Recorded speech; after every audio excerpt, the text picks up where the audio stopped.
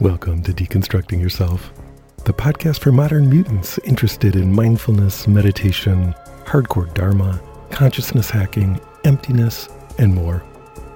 My name is Michael Taft, your host on the podcast, and in this episode I'm speaking with Chandra Easton.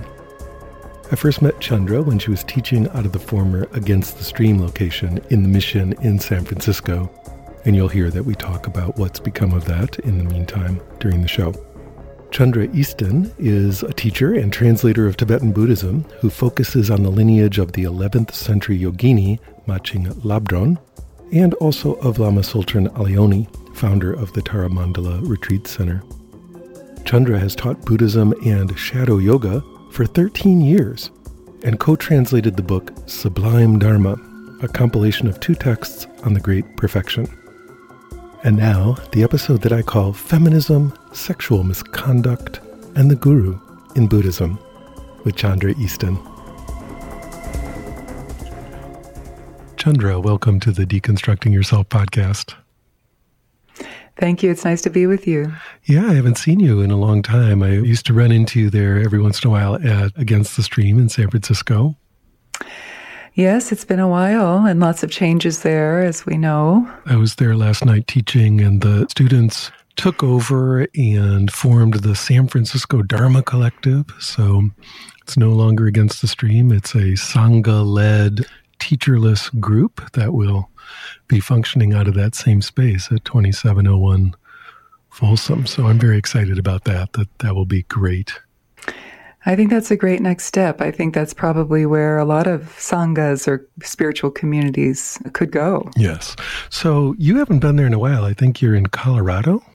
Yeah, interestingly enough, as the changes began at Against the Stream, I was in process of packing up our home in Berkeley, California, and planning and making the move to Durango, Colorado, something we had been planning for over a year. And so the transition was happening on many levels, away from the Bay Area and also into a new chapter of my life. I just accepted a new position at Tara Mandala Retreat Center in Pagosa Springs, Colorado, founded by Lama Tsultrim Allione, as the assistant spiritual director, working with her to help bring her vision into being. I've been working with Tara Mandala for many years, and as a lead authorized teacher and a Lopan here, which simply means teacher, and helping to continue the teaching. So it's been a wonderful move. I'm falling in love with Colorado, I have to say. It's taking my breath away, the fall colors,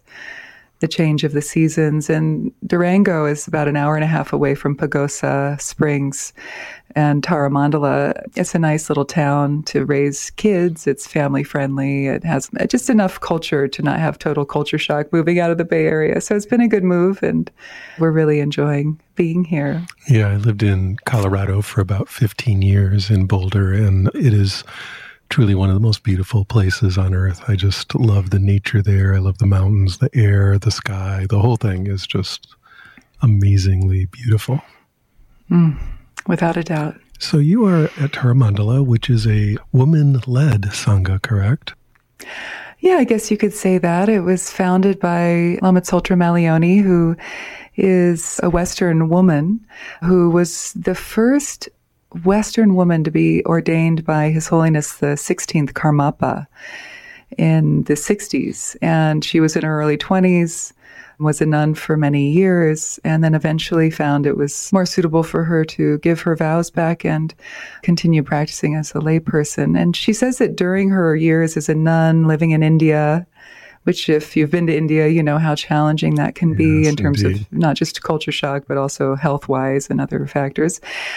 She had a vision of creating a community, a practice community in America where people could come and not have to travel so far and leave their families and put up with the different stomach bugs that you might get while you're in India.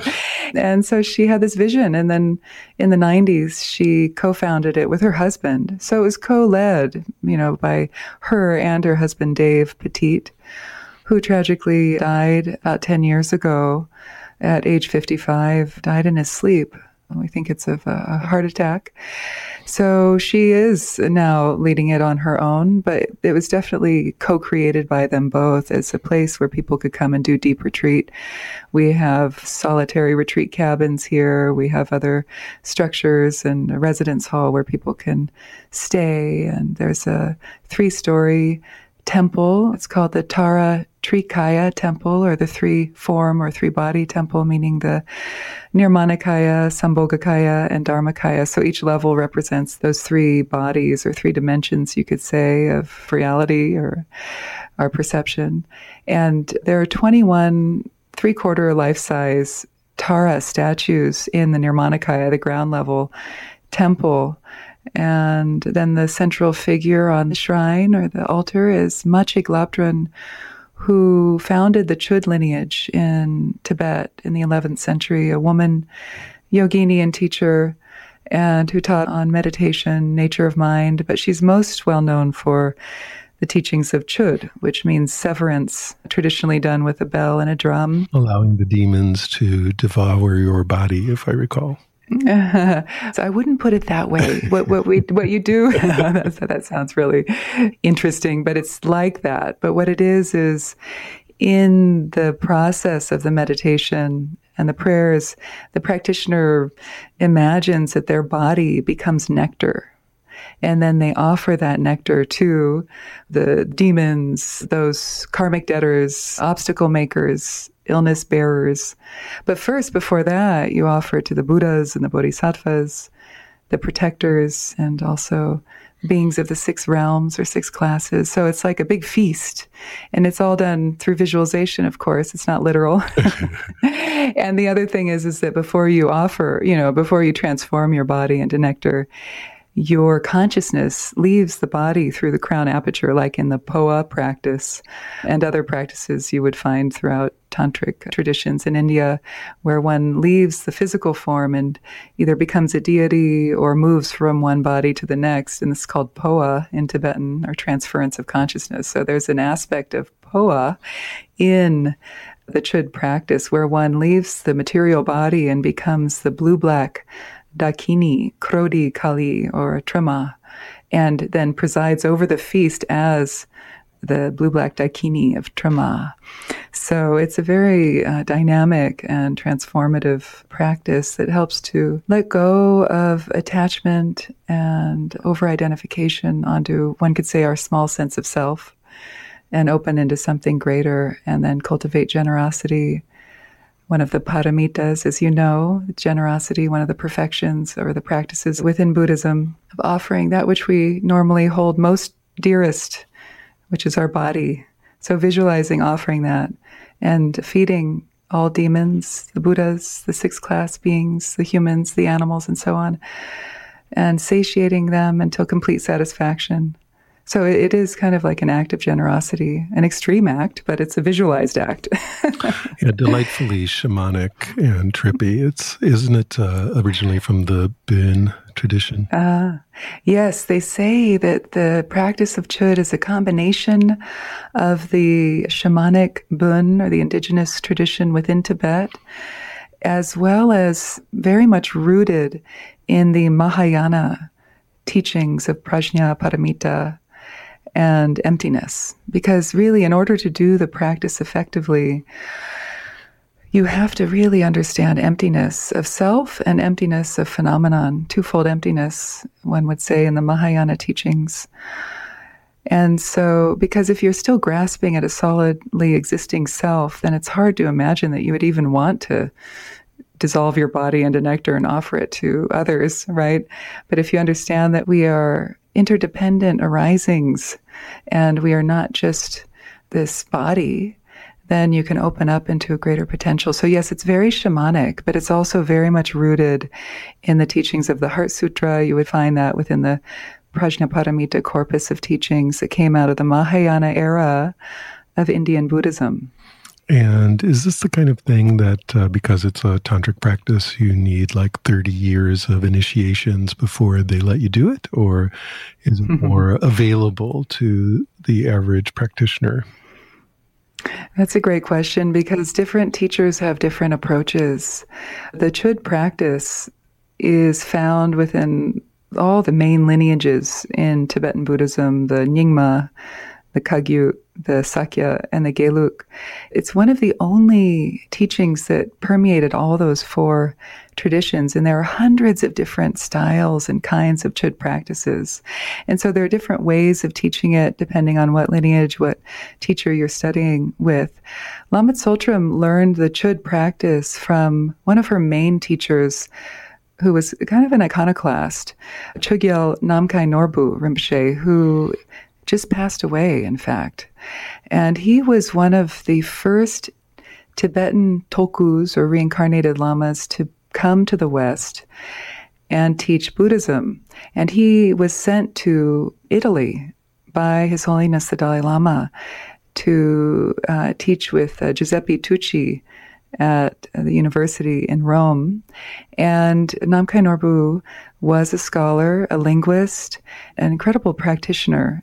And his main kind of rebellious or revolutionary approaches was to not require 30 years of preliminary foundational practices and all of that. He felt that Dzogchen and also Chöd was appropriate and very useful for our time. And in fact, there was an old prophecy from Padmasambhava, the great tantric adept who came from India to Tibet, who brought tantric Buddhism from India into Tibet in the 8th century. And Padmasambhava said that when the iron bird flies, Dzogchen, or the Great Perfection teachings, will travel to the West and benefit many people. And so Namkhai Norbu was working from that perspective. And so he angered a lot of the traditionalists by teaching Dzogchen and Chöd, and did not require a lot of preliminary practices, which I think has its merits.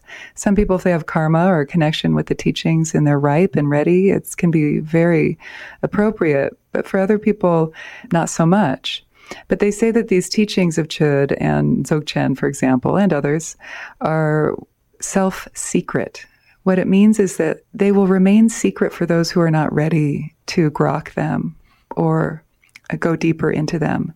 That even if a teacher is teaching the highest teachings to a group of 100 people, if only one or two of those people are ready for those teachings, they'll get that.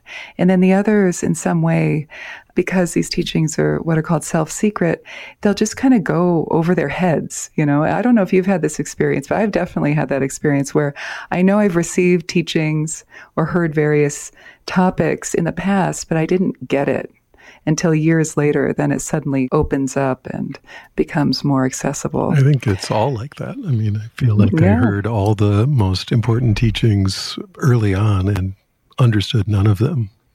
Right. You know, all these years later, some of them are starting to finally make sense.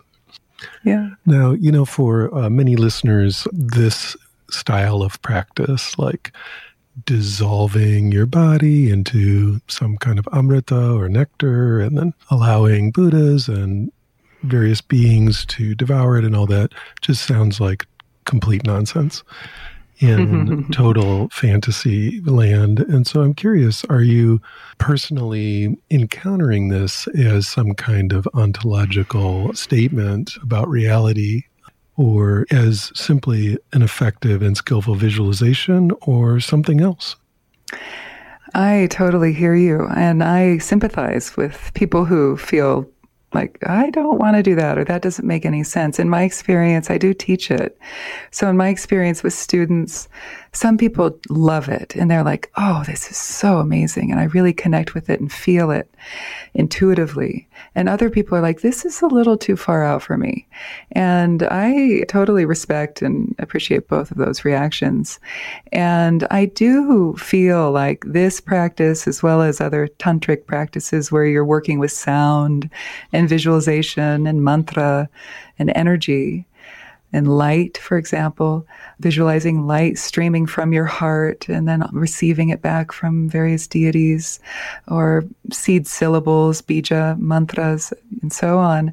It's a technology that was developed in India many years ago. It arose, both within the Vedic tradition and the Buddhist tradition. My research shows that it started arising maybe as early as the 4th and 5th centuries CE, but didn't really get codified and written down until the 7th, 8th, and 9th 9th centuries. But Tantra in and of itself was a tradition that brought forth these various technologies into both the, you could say, patriarchal or structured Vedic tradition, as well as the more structured and patriarchal tradition of Buddhism at the time. So it also brings in other elements such as honoring the feminine and masculine equally, and lots of changes like integrating the sensory stimuli that come in through our senses into the path of awakening. So not just trying to be completely pure and turning away from samsara or the cycle of existence as something that's bad and only leads to suffering, but actually turning towards it and using the emotional life, the sensory input as fuel for waking up. And so this technology of Chöd is very much based on that. And I do think it is skillful means, one could say, or upaya, for those who have a connection with it or a resonance with it. It can help transform our perception of who we think we are. One of my Tibetan teachers said there are many different ways to realize emptiness, which is a core goal, you could say, and in all of the different streams of Buddhism, whether it's the early, middle, or later streams. One would use different languaging depending on which stream or teaching era you're in. But the main point of Buddhism is really to release our grasping and craving onto pleasures, or release our aversion and like hating on or pushing away those things that we don't like, and to drop into our deeper wellspring or source of Buddha nature, one would say, or nirvana, achieve enlightenment, right? And the way to do that is to purify and to let go of our clinging onto things as being solidly real and permanent, but rather to recognize the empty nature of our own persona, our own being, our own body and mind matrix, and also the empty nature of all phenomena that appear outside of us. And ultimately to see that it's a co-arising, that everything arises due to my perception of it in terms of my own personal experience of the world and my sense of self. And so this teacher said you can contemplate emptiness and impermanence kind of mentally and realize, oh, everything that's born eventually dies, so therefore it's not permanent. You can analyze your 5 skandhas, or the 5 different aspects of our psycho-spiritual makeup, which is the traditional way of realizing the empty nature of self. The 5 skandhas, or 5 heaps in English. What I'm trying to say is that the Chöd is another way of realizing emptiness, where we let go of our normal way of identifying with who we are, and we let ourselves become something different. This is the whole idea behind deity yoga, which is for a period of time, you just imagine, oh, I'm Tara. And how does it feel to be an enlightened Buddha? Or I'm Avalokiteshvara. How does it feel to be a being of light, fully embodying love and compassion? And this is another way of shaking your normal sense of self or the structure of who you think you are and allowing space for something different. Yes, so as we learn that the ego is essentially a construction, the sense of self is a fabrication out of various streams of experience and sensory input, it's possible to play around with that and take on new senses of self and new egos, even egos of deities. It's kind of an interesting way to play with reconstruction. Mm-hmm. Yes, and all of that is always influenced by the motivation of compassion, right? We're doing this so that we can heal and wake up and become more integrated people and beings so that we can be of benefit for others. And so that motivation always needs to pervade no matter what practice we're doing, whether it's sutric or tantric, early or later teachings and styles of practices. And why would you say that it needs to be part of every part of practice? Well, going back to kind of more of just an understanding of karma, which literally means cause and effect. Action is the root of karma is kr, which means action. To do something. And to do something, yeah.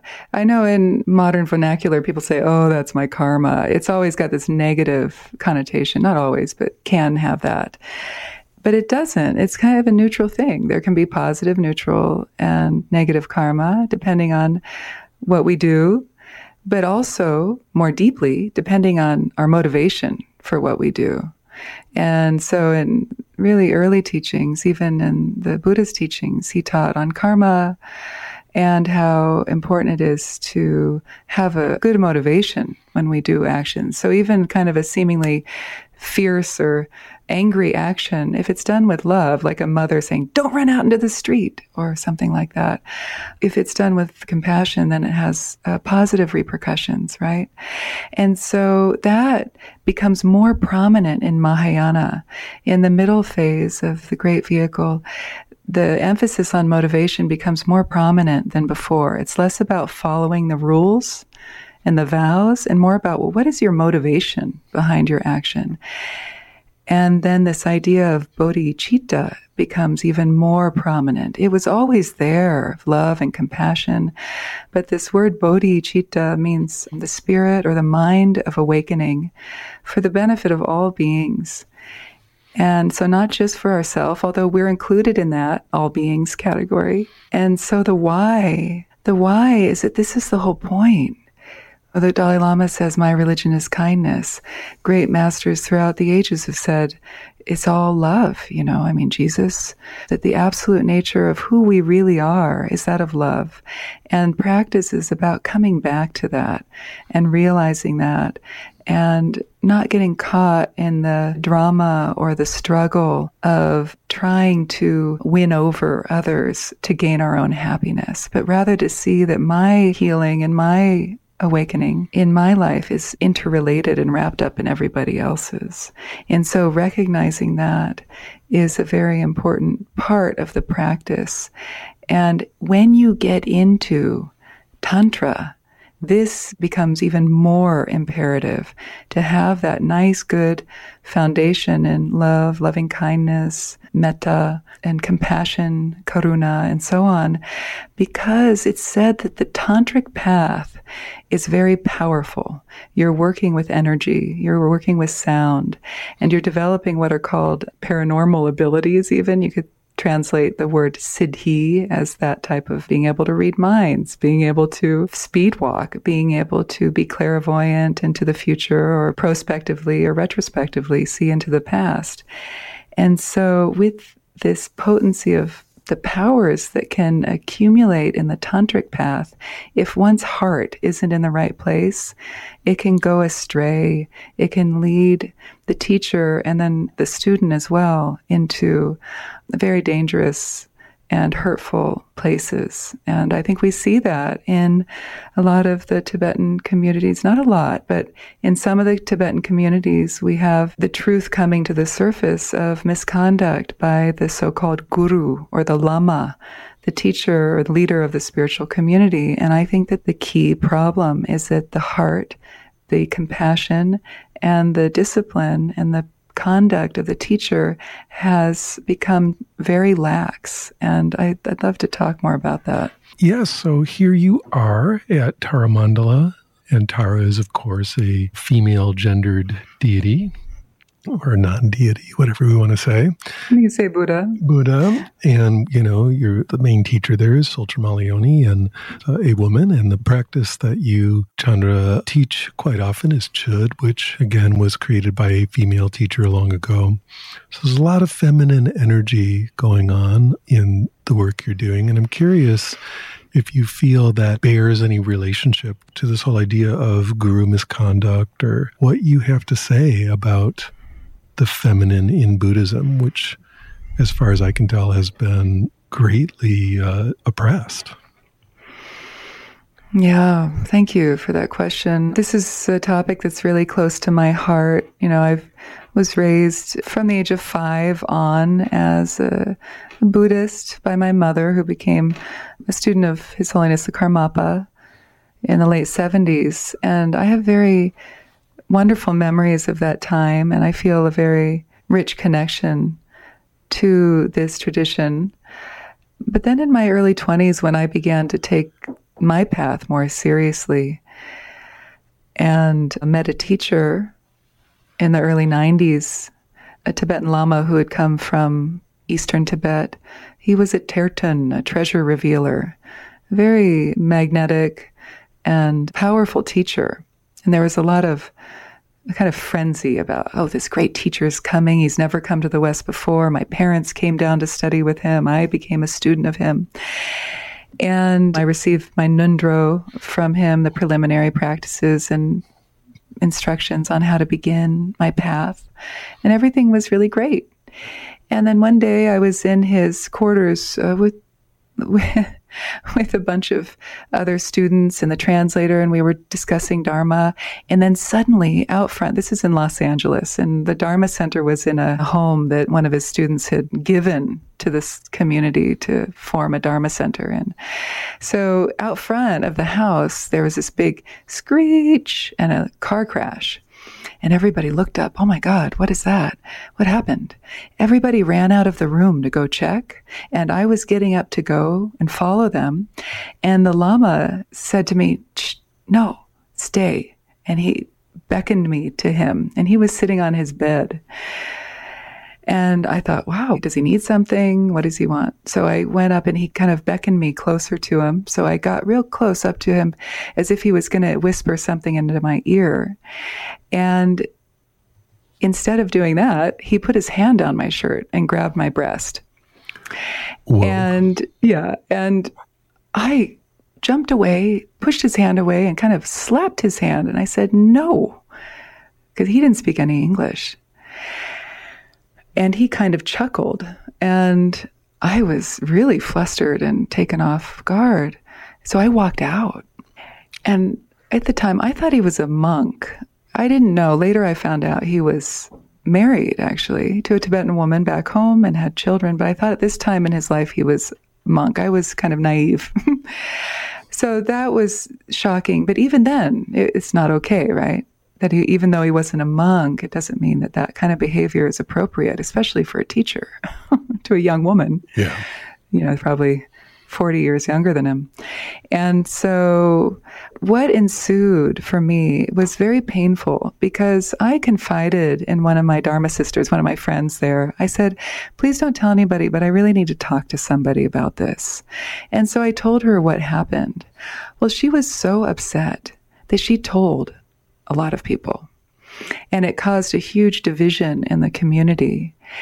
And I was called back into this teacher's room with the translator about a week later. I was still there trying to figure out, what am I going to do? Because my family was involved. I hadn't quite told my mom yet. And I was still wanting to go along as if, well, this was just kind of a silly thing, But I wasn't feeling good at all. But I was there, still involved with the community. And he calls me into the room and he chews me out through the translator and tells me that I am ruining his Dharma activity because half of the community has left because of how angry they are. And so he's blaming me for disrupting his, quote, Dharma activity of raising money so he can create a big stupa in Eastern Tibet and, Buddhist shrine reliquary in Tibet. And so he's putting the blame back on me. And it was a very confusing time for me because I was young. I was in my early 20s. And I said, I'm not trying to ruin your Dharma activity. You're the one who made the mistake. You shouldn't have done that to me. And he wouldn't have it. And so basically I left the Sangha. And my parents did too, eventually, and everything. Okay, so what happened for me was it made me feel very disillusioned with the path. And I almost left Buddhism altogether. But then what happened was I went to India and I studied with some wonderful teachers. And I continued because my interest in it went beyond that small yet powerful and hurtful event for me. But I became very disillusioned with studying with men because it was painful for me and I didn't want to enter into that dynamic again. Yeah, and so, that makes total sense. Yeah. So then I've met Lama Tsultrim. She was a woman. She was like me. She was a Westerner who was devoted to Buddhism in a serious way. She had had children. By the time I met her, I was pregnant with my first child. So I found that I was very drawn to her as a role model.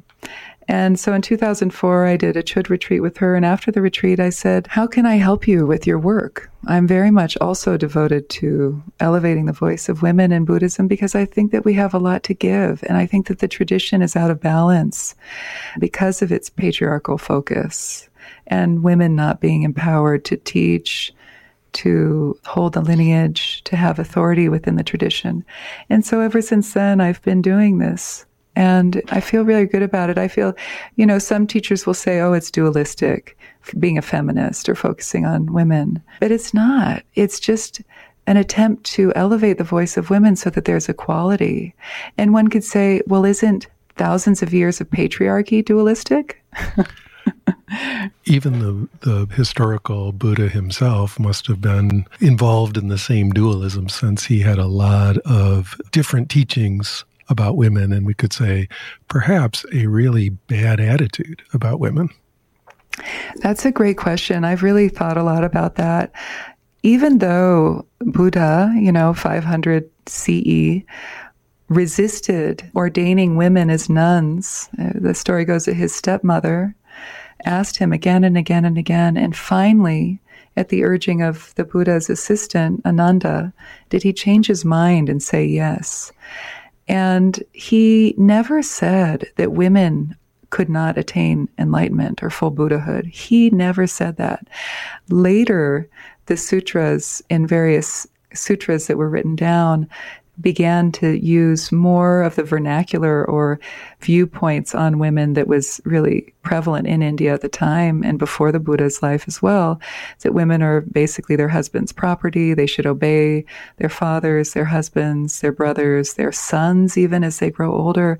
All of that seeped back in, and you see in some sutras language saying that women need to be reborn as men before becoming fully enlightened Buddhas. But the Buddha himself didn't say that. But he did resist it. Yeah, he did resist it. And I'm not totally giving him, kind of sounds like you're giving him a free pass. It kind of sounds like I'm giving him a free pass. But who knows why? But what I speculate, based on my reading, is that at the time already, his teachings were very revolutionary in many ways. No God, no self. And then he's ordaining thousands of monks. And so it's shaking up and challenging the social structure. And he knew that if he was to ordain women also, it would really go against the grain and shake up the social structure in terms of families and so on. And some say that that might have been his resistance. But the irony is he did give women more vows than men. And he did say that they needed to obey the monastics, so that even if a 5-year-old newly ordained monk comes into the temple, that monk, because he's a man, would be able to sit in front of the women monastics and receive the alms and the food first. So, yeah, it's not a great history. But the thing that is interesting to me is that there's no record of the Buddha himself saying that women in a female form cannot become enlightened. So that's interesting. And it's not until the Mahayana and then later the Tantric era where women are more elevated. And in the Mahayana, the middle period around the 1st century CE, teachings are saying that men and women can attain full Buddhahood, that you don't have to be a monastic in order to attain full Buddhahood. So perceptions began to change.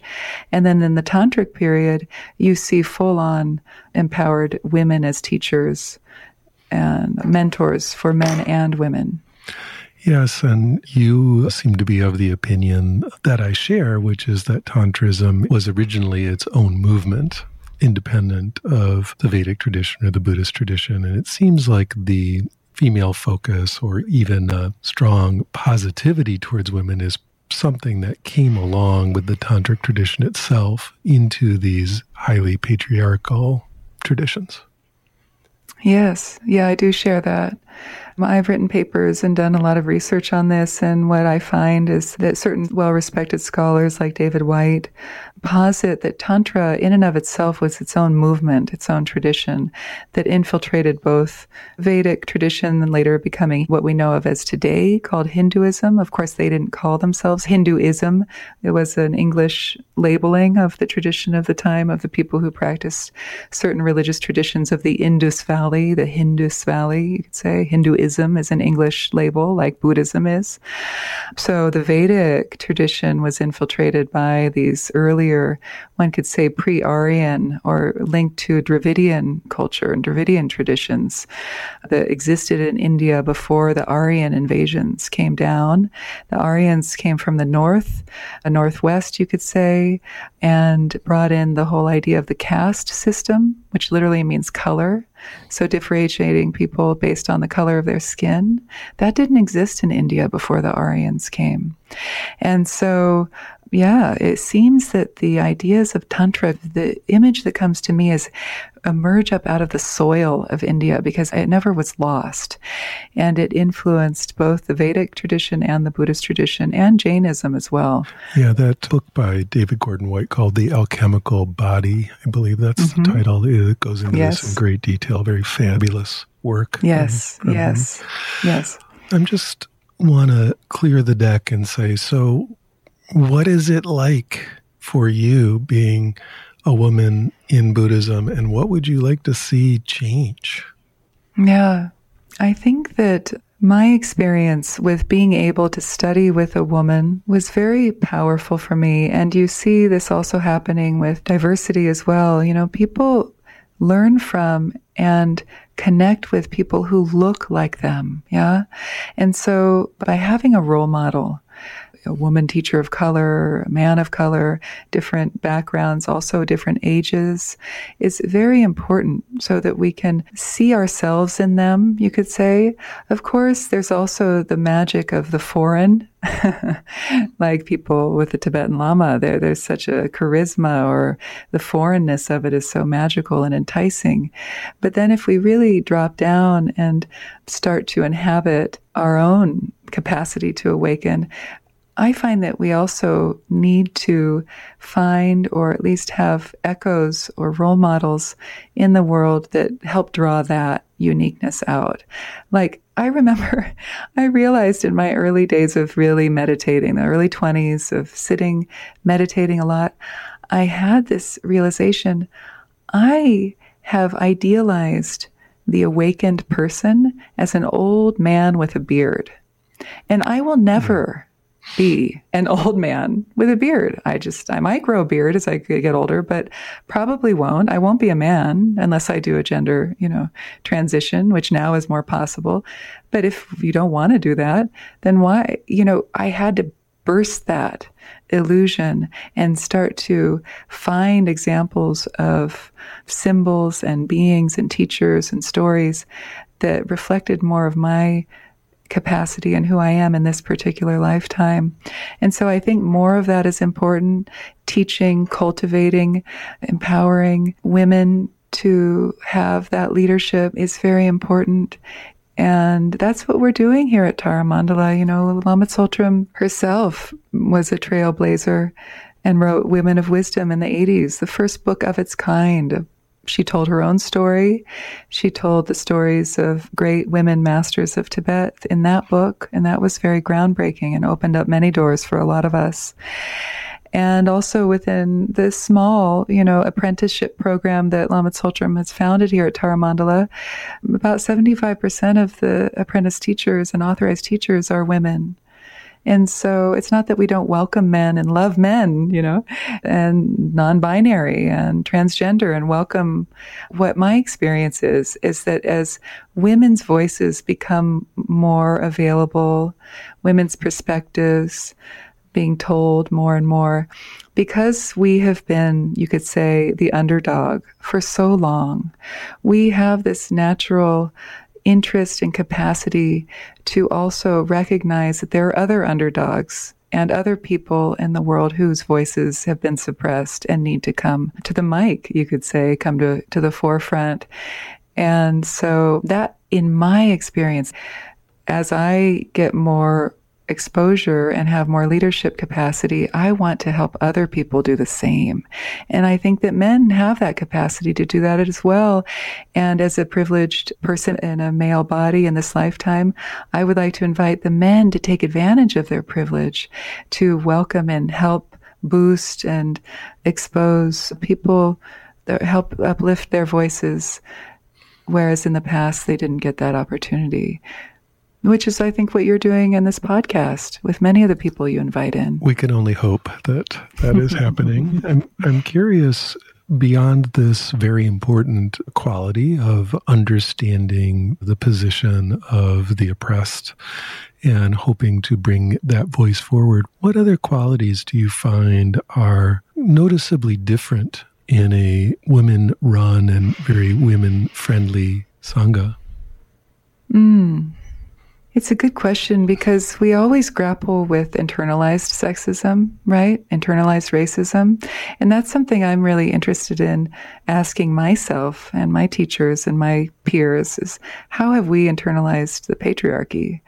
What kind of structures are we buying into in order to have more stature or have a seat at the table, so to speak? So I want to wake up more to that. You know, Lama Tsultrim has been so innovative in breaking down those structures and really speaking her own voice, no matter how hard it has been in this first wave, you could say. And I want to go even further and really look at hierarchy, look at the power dynamics. And especially, I think that women have a capacity to do that.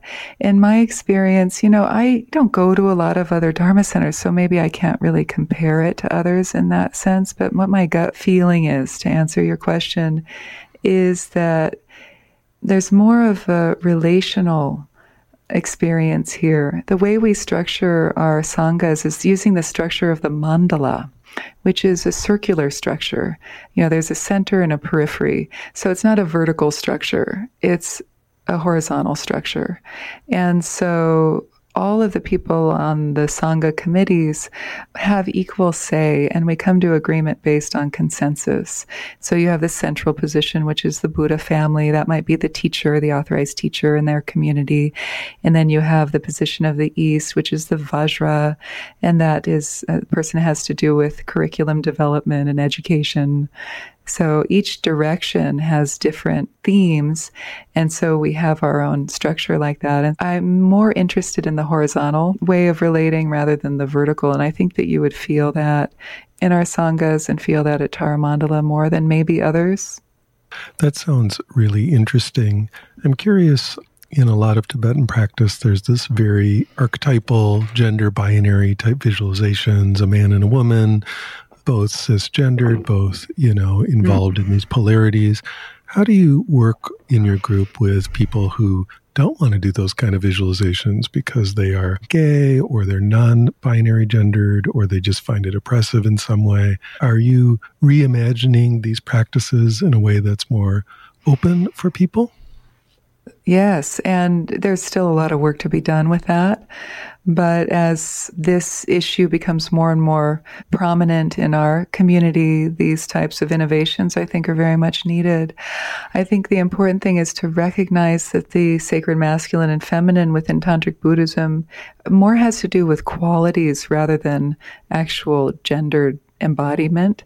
And so even somebody who's gay or lesbian can cultivate the opposite within themselves, so to speak, as a way to bring more balance. So, of course, there are problems with these kind of categories and adjectives that we attribute based on our cultural conditioning of what is feminine, what is masculine.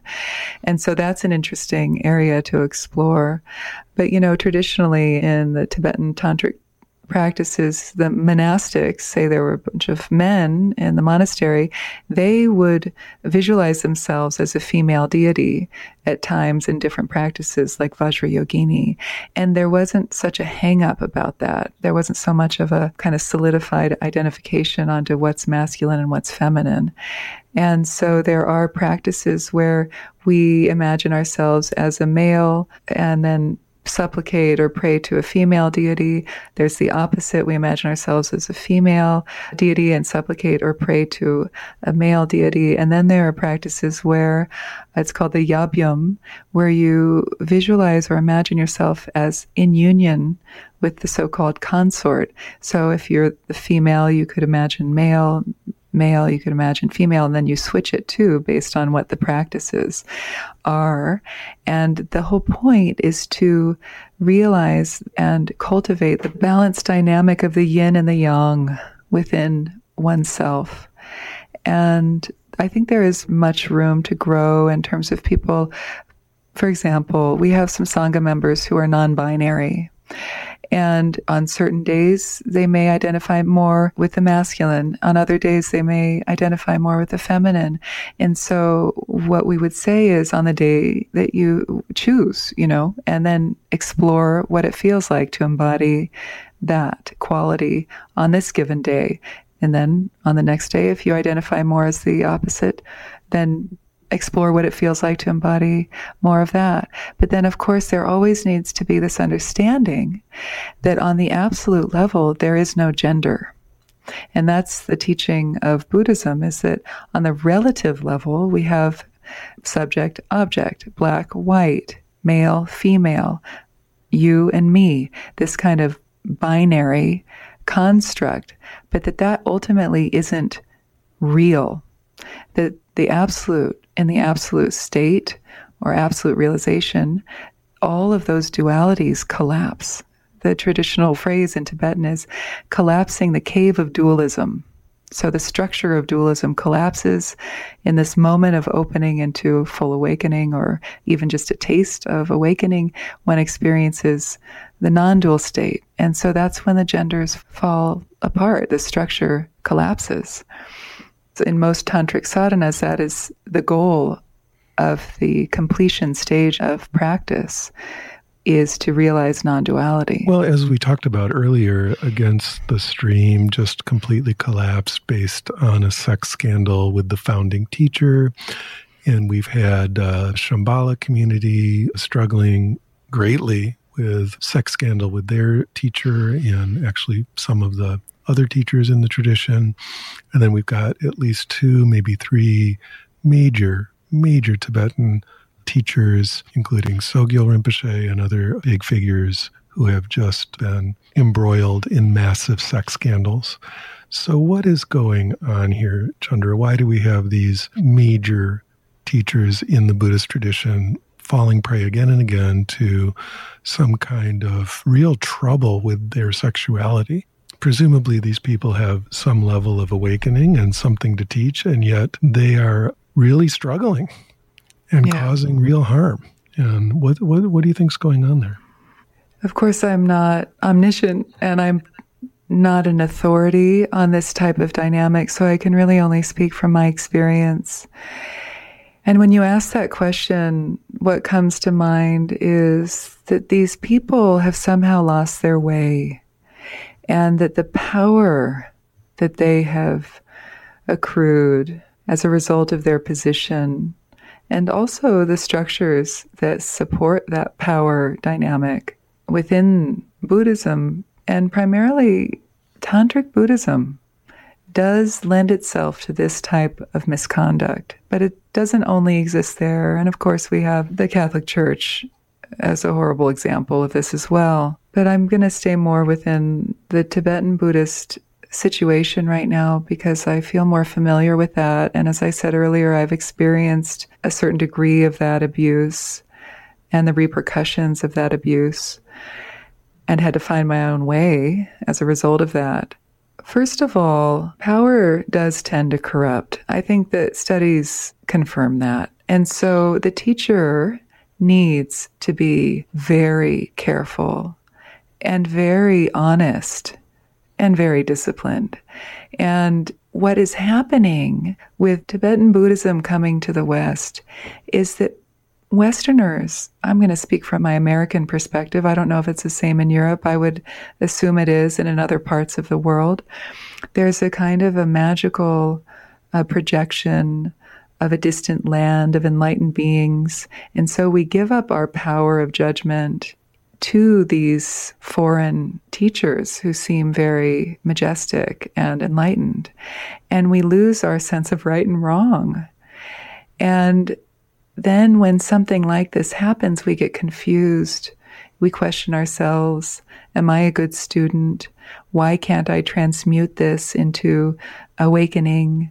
You know, the whole teaching is about transmuting adversity into the path of awakening. Well, this can be real adversity at times when we're confronted with abuse from our teacher who we've idolized and put on a pedestal. But a lot of us know that as soon as you put somebody on a pedestal, they're unstable, and the eventual reality that they'll fall is pretty imminent. And so one thing that I want to share is that it is so important for the student to not lose themselves in the face of the teacher, and to actually know that built into the tantric tradition are very clear instructions and guidelines on how to choose your spiritual teacher. Particularly in the tantric practices, this is so important because we are taught to see the teacher as the Buddha. And that even if they fart or make a mistake, we're supposed to see that as enlightened expression of the Buddha. And the idea behind that is pure perception, meaning that everything that we see around us looks one way, but if we can shift our perception, seeing nature as light and sound, seeing trees and hearing, like, for example, the chirping of the birds as mantra, seeing everything as a play of light and energy, that is called pure perception, that we're actually tapping into the way things really are. And through extension, also seeing those around us as enlightened beings, like see your partner as a dakini or enlightened feminine expression of mind, or see your male partner as a daka, an enlightened masculine expression. So we're working towards pure perception. And it said a lot of profound transformation can come through that. And it's beautiful, beautiful teachings. But if the teacher is not holding their integrity and holding their vows and their discipline, then this can go wrong really fast. And I think that's what we're seeing with the Sakyong and the Shambhala tradition, Sogyo Rinpoche, and many other teachers. I also want to say that, of course, there are many good teachers still teaching out there with high integrity. And of course, we tend to only hear about the negative. So I also don't want to give people the perception that Tantric Buddhism is destined to fail and is a horrible, unsafe place. For the most part, there's a lot of good in it, and I'm experiencing that. And I have experienced that with many teachers, both male and female. But the one thing I'd like to say is just share with people some of these traditional guidelines for how to choose a spiritual teacher, because it's there. I think a lot of Westerners just don't get access to it or don't even know about this. And generally what they say is that before choosing a tantric teacher, you should watch them, examine their behavior for at least 3 years before becoming their student. And then if you feel like they have integrity and they're walking their talk and they have compassion and wisdom, then you ask them, can I be your student? And then they are supposed to watch you and examine you for 3 years. And then at the end of that 3 years, so 6 years total, if both of you still feel like it's a good relationship, then you watch each other for another 3 years. So it's a 9-year process of really committing to a teacher-student relationship. That is the traditional way. I mean, if you think about it, we don't do that. Nobody does that. Somebody goes to a teacher and gets enamored by their teachings and goes up to them at the end and say, I want to be your student, after just a couple hours. Isn't that exactly what you did? Well, I did that after about 4 days of retreat, and then having read and followed her life and career for many years before that. But that's a good point, Michael. I didn't do that 9-year process. But there are times when, you've been on the path for a while and you have a sense of what integrity looks like and what integrity doesn't look like. And you can make a judgment that doesn't have to follow that exact structure of the 9 years. But what that structure gives us is a sense of perspective of like how to slow it way down, and really take your time before you commit. So yeah, I don't think I've done that full 9-year structure with any of my teachers, but it helped me understand that this process needs to be done very delicately and conscientiously. It's certainly something that our culture hasn't adapted to well so far. I remember working, of course, in a guru tradition in India and spending a lot of time in India around people who were with my teacher or with other teachers. And it was really almost shocking to me how frank the Sangha would be about the teacher's behavior or other teachers' behavior, even though they understood the viewpoint of the teacher as God and, their farts are golden, nectar. But they also would be like, yeah, he hits his wife, or yeah, she makes this or that mistake. And they were very honest about it. And I realized that that's what it looks like when a culture has had gurus for hundreds of years. Like there's an ability to cut through the dream of it. And that was necessary feedback for a lot of people to understand like who was trustworthy and who wasn't. And they were just so frank about it.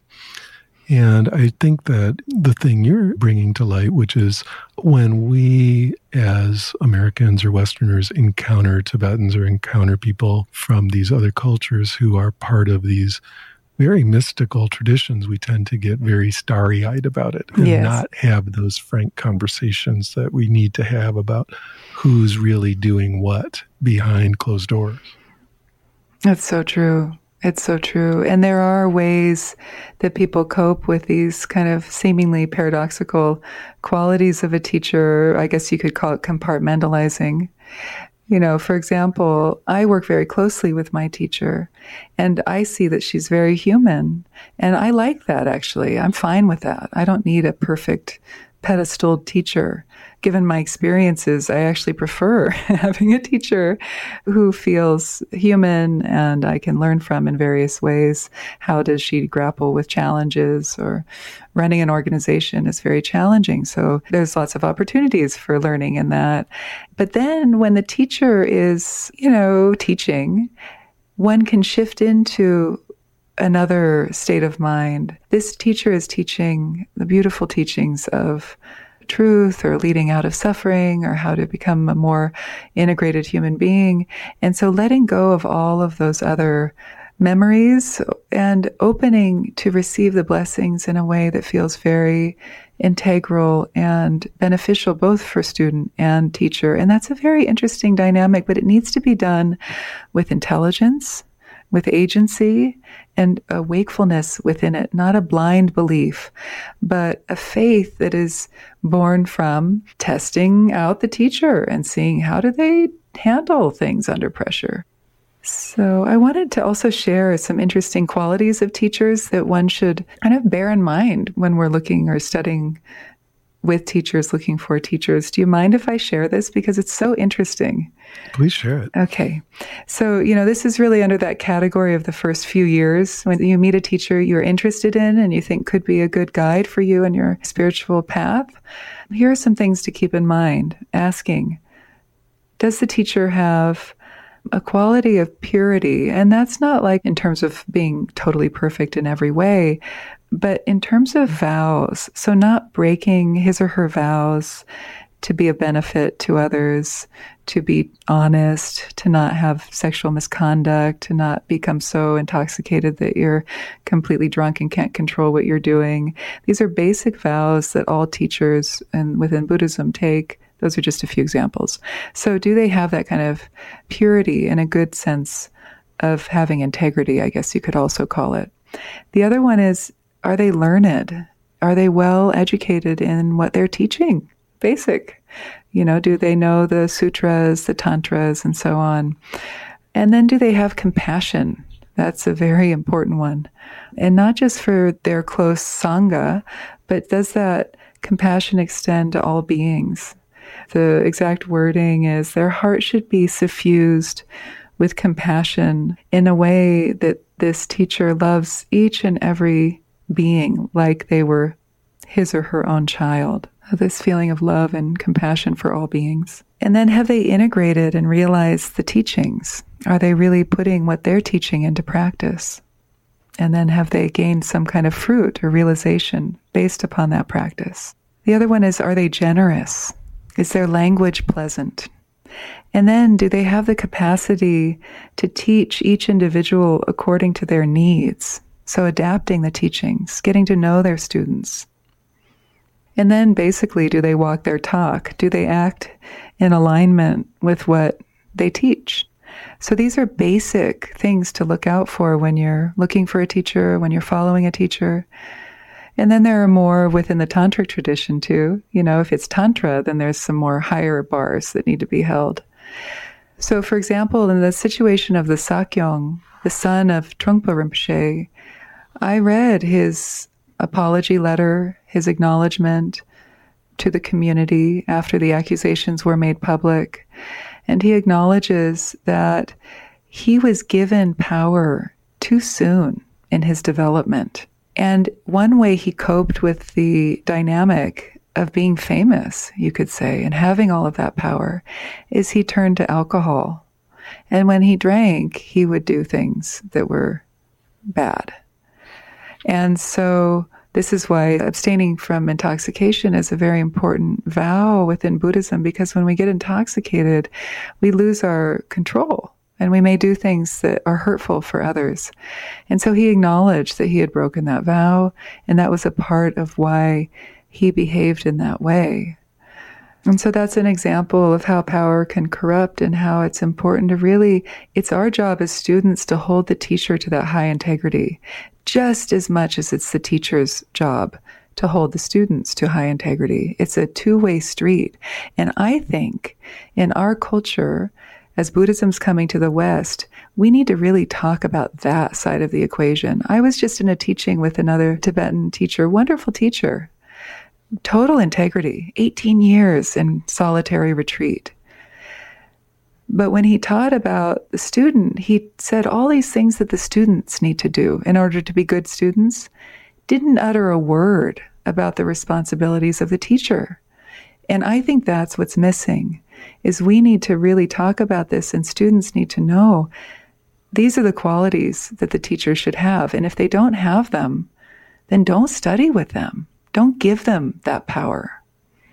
That all makes sense, Chandra, and yet some part of me wonders whether the entire model of the guru and the student is applicable to us in the West, or applicable anywhere at all anymore. It seems like it has beautiful elements, and I understand from being, for many, many years in a guru tradition myself, thankfully a female guru. For me, that was really wonderful. And at the same time, even coming from within it and understanding that it can be positive, it seems antithetical in so many ways to what we hope practice will do for ourselves and people in our culture. And also, we see so many problems and so much difficulty coming up with this particular dynamic. And it definitely begs the question, can't we come up with a better way of teaching and learning this stuff?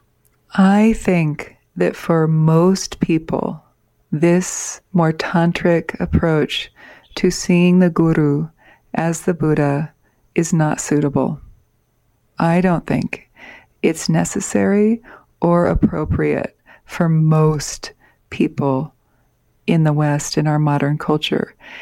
And so I would like to explore that and see what are other ways we can not throw it all out, right? But keep elements of it that are beneficial, but that don't make the power dynamic so out of balance and make the student and the teacher so vulnerable to abuse of power. And the earlier teachings, the Theravada and all the other traditions of the earlier phase of teachings from the original time of the Buddha for 500 years after him, then the wave of Mahayana, all of those, that middle era and the early era, none of them required seeing the teacher as the Buddha as a prerequisite for awakening.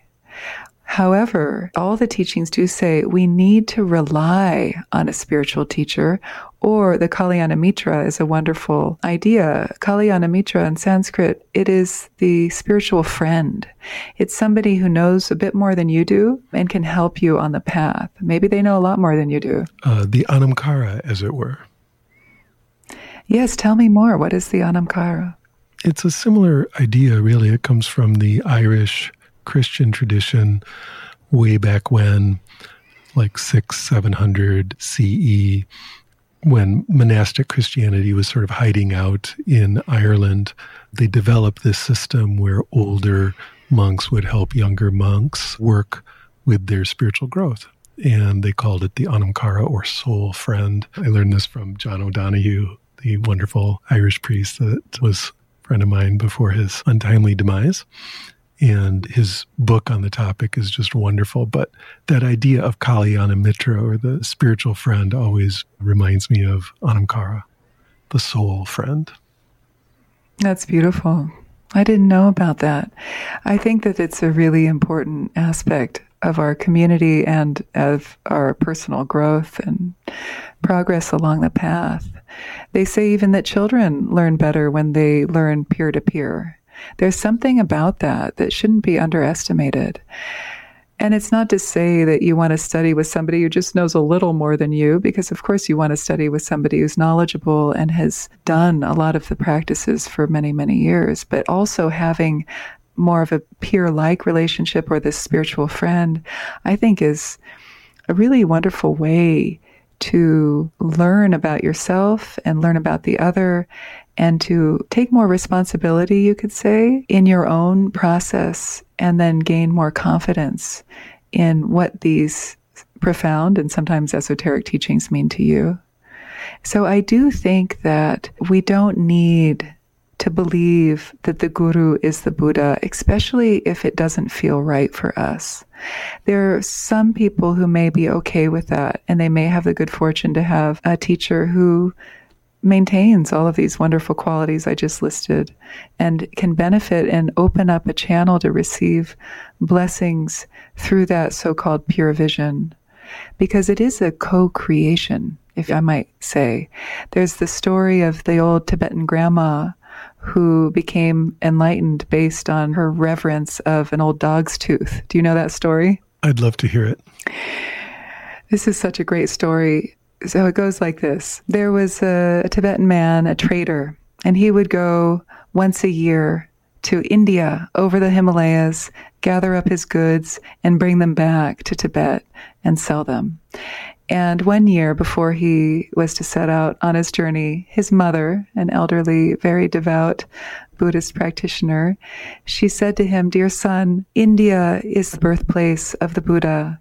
Please bring back a relic for me to honor and pray to in my prayers."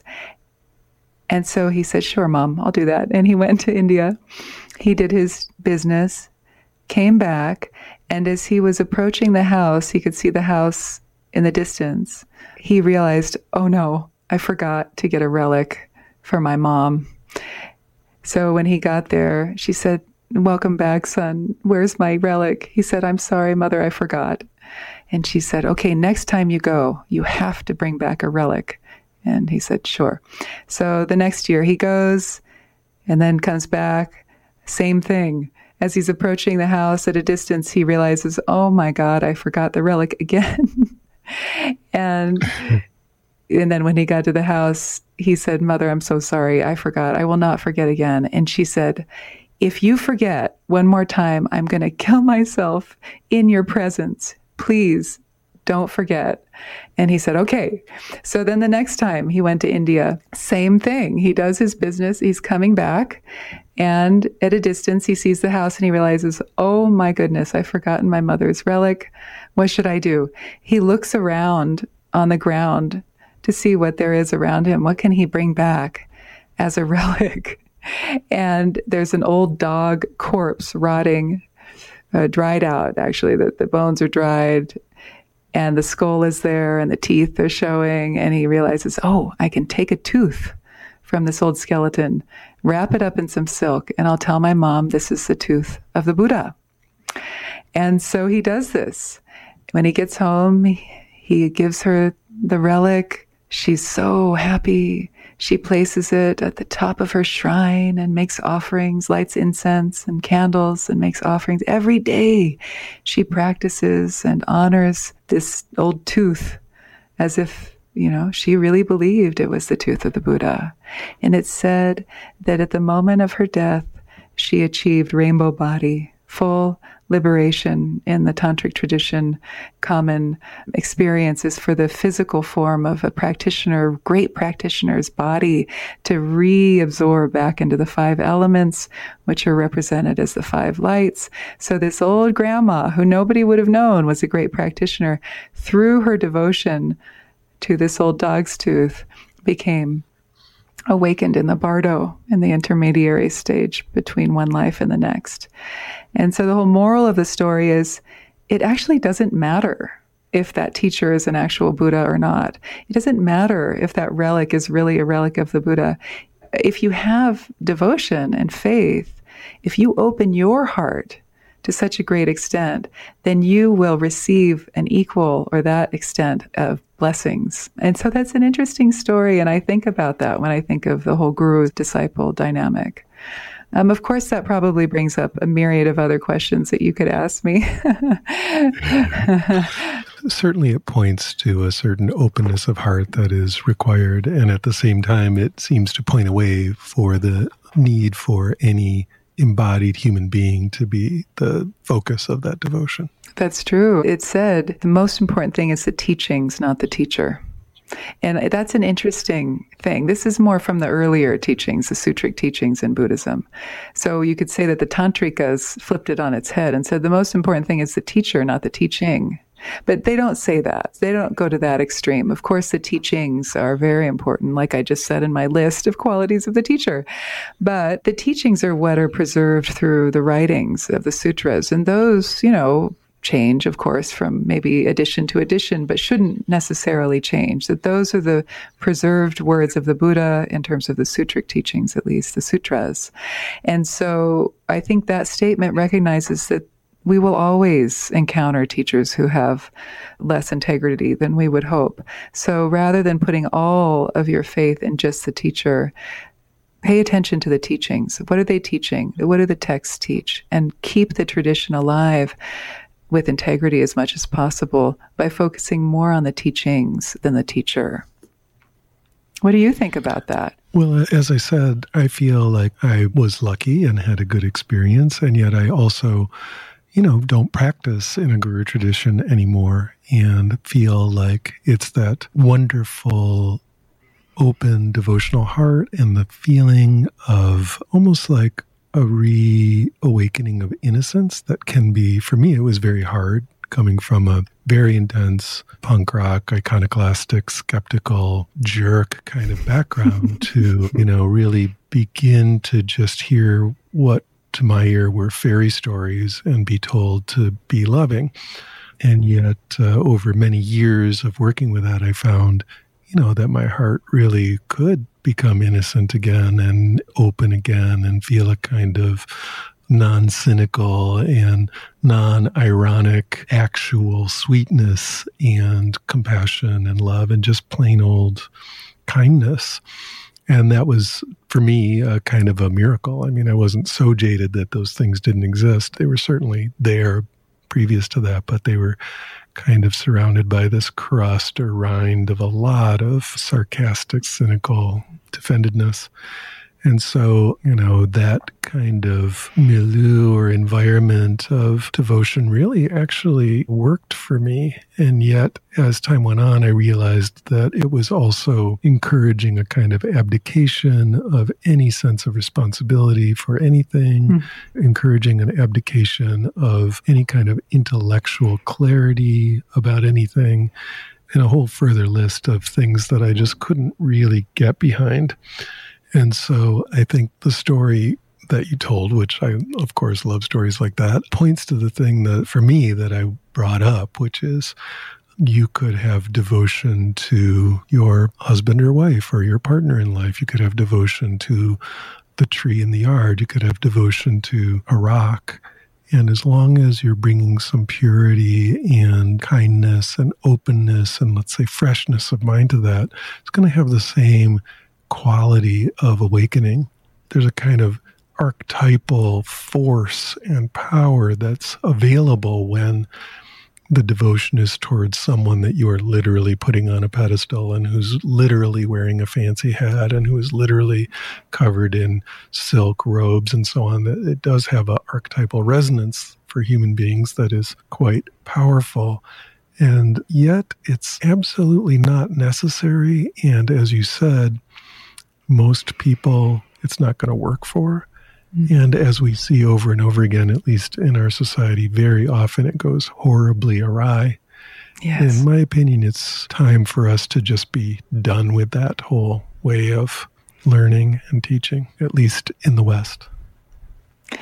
I am very close to agreeing with you on that. Of course, it's an individual matter. Some people might not want to be done with that completely. And who are we to decide that for them?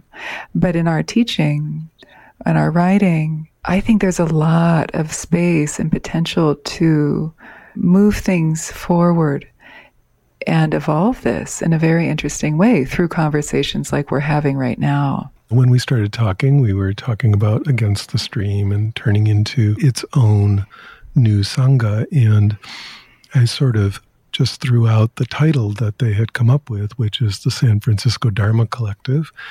But I have to say I'm extremely excited and happy that they are taking the reins as the students to say, we're going to set up the space and invite teachers. And it's okay that there's teachers, but this is not a community that's about any particular teacher.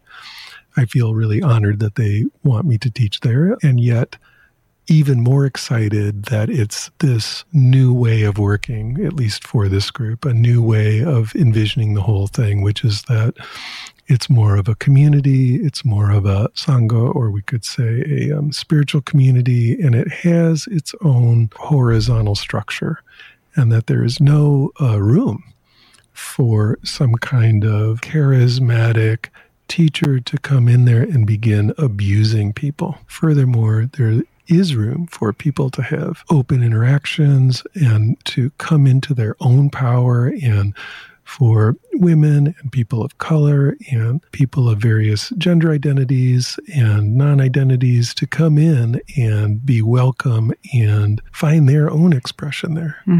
And even with that, there's still respect for the teachings and still respect for teachers. And of course, we need to learn from people who already know some of this stuff. But, a few months ago, I was joking with them about in class where I kept calling it the Soviet of meditation teachers and deputies. We were talking a lot about this flat structure. So I just found it really beautiful and fun last night when they declared the Dharma Collective, the San Francisco Dharma Collective. I'm like, there it is. You guys did it. It's fabulous. So we'll see how that goes. That's very exciting. It warms my heart to know that they rallied around and were able to take this next step. And I think it's an important step in the history of Dharma coming to the West, quite frankly. What do you think should happen or could happen, or are you working to have happen with the role of women in Buddhism? It's just been so fraught for so long. The whole controversy where Theravada nuns don't even exist, supposedly, even though there are thousands of them. They aren't allowed to be ordained formally. There's the whole, intensely patriarchal structure of all three vehicles. I mean, what is really to be done, and what would you like to see happen, Chandra? I feel like education is the most important thing. Giving Himalayan, Tibetan, Indian, Asian, and Western nuns the opportunity to study with the best teachers, to become teachers themselves, to go on depth retreat, to be inspired and encouraged to put these teachings into practice and realize them. I think that's really the most important thing, because then that changes things from the inside out, from the foundation up. And if a woman has a title, fine, it's a part of the structure. Or if she just wants to be a yogini meditating in her home or a cave, that's fine too. All of it is welcome and all of it needs to happen. And I think that encouraging through various means and supporting women to do that is of utmost importance. Jetsunma Tenzin Palmo is another great example of a Western woman who became a Tibetan Buddhist nun. She wrote a book called Cave in the Snow about 12 years of retreat she did in a cave in the Himalayas. And her mission is educating and giving nuns who are Tibetan, Indian, Nepali, opportunities for higher education. So that's her focus. So more people like that, more women from the West who have that kind of background or privilege, you could say, of experience of what's possible in an integral way, helping those who have less support and experience in that realm to become elevated in terms of their view, their way of thinking. The prison is really mental. I taught English to Tibetan nuns in Dharamsala in 1996, and they were so shy. Most of them were so shy, they wouldn't even try to speak the lesson that I was teaching them. They'd put their books in front of their faces and giggle. There's this kind of quality of shyness and insecurity that limits women across the globe, really, in terms of their personal growth and evolution and curiosity and confidence. And I would tell the nuns, I would say, wait, don't you want to be able to communicate with others and tell them your story of coming out of Tibet and exile, of talking about your trials and triumphs and all of that? Yes, they want to. They would nod their head. Yes. Well, then you've got to have the guts to make mistakes and speak out loud. Use your voice. And that would inspire them. And then I'd come back a week later and they'd be shy again. It was like little tiny steps week by week. And some of it rubbed off on them, I think. But it was an interesting experience for me to see how just that kind of basic fear of speaking, fear of using your voice can hold you in a prison, can hold us in a prison. And I think we need to start breaking that down. That's my answer. And I'm sure there are a lot of other great things that need to be done, people are doing, but that's, I think, education, just like in all other spheres of people who have been underrepresented, underprivileged. Education is very important. Thanks for coming on the show, Chandra. I really appreciate it. My pleasure. Thank you, Michael.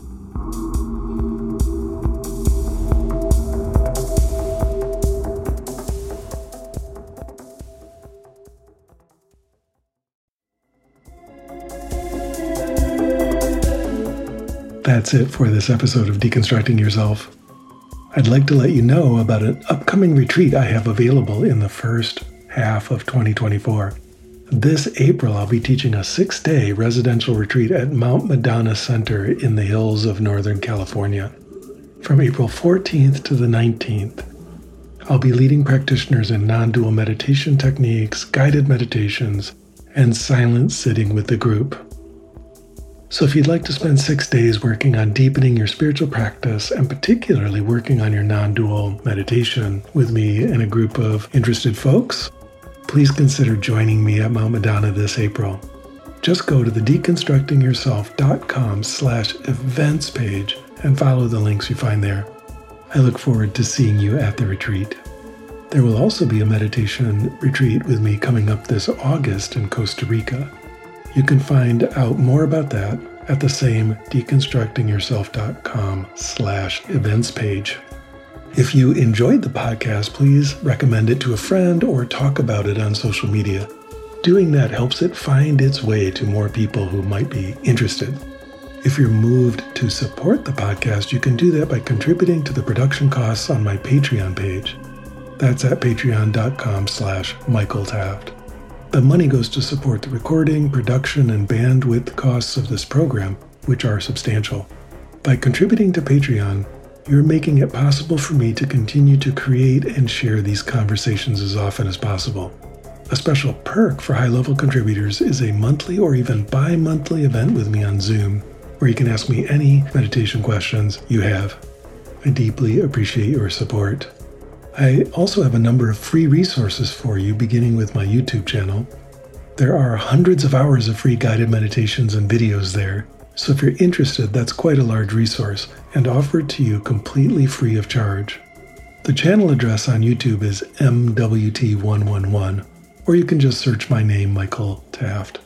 I encourage you to subscribe to the channel and join me each week for a new live guided meditation session. If you'd like to interact with a broad community of people interested in meditation, particularly those who engage with my YouTube meditations, I have a free Discord server called Deconstruct U. That's deconstruct and then just the single capital letter U. There are a large number of discussion channels there, and it's free, so hop on the server and introduce yourself. And of course, there's the deconstructingyourself.com website itself, which has articles, interviews, and more about meditation going back over 12 years at this point.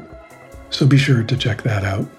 Beyond these free options, I also have a number of paid online courses to help you grow and develop in your spiritual practice.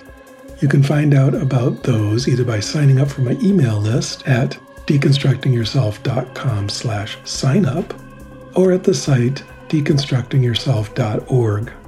I look forward to seeing you in class. The Deconstructing Yourself podcast has always had excellent sound, which is the result of an amazing audio engineer and amazing human being named Stephen McNamara. He's an all-things audio person with many decades of experience in producing music and spoken word audio. If you're interested, you can contact him at his website, yogitar.com. That's YOGITAR.com. Music on the Deconstructing Yourself podcast is a track by Peter Baumann entitled Crossing the Abyss from his album Machines of Desire. Thank you for listening.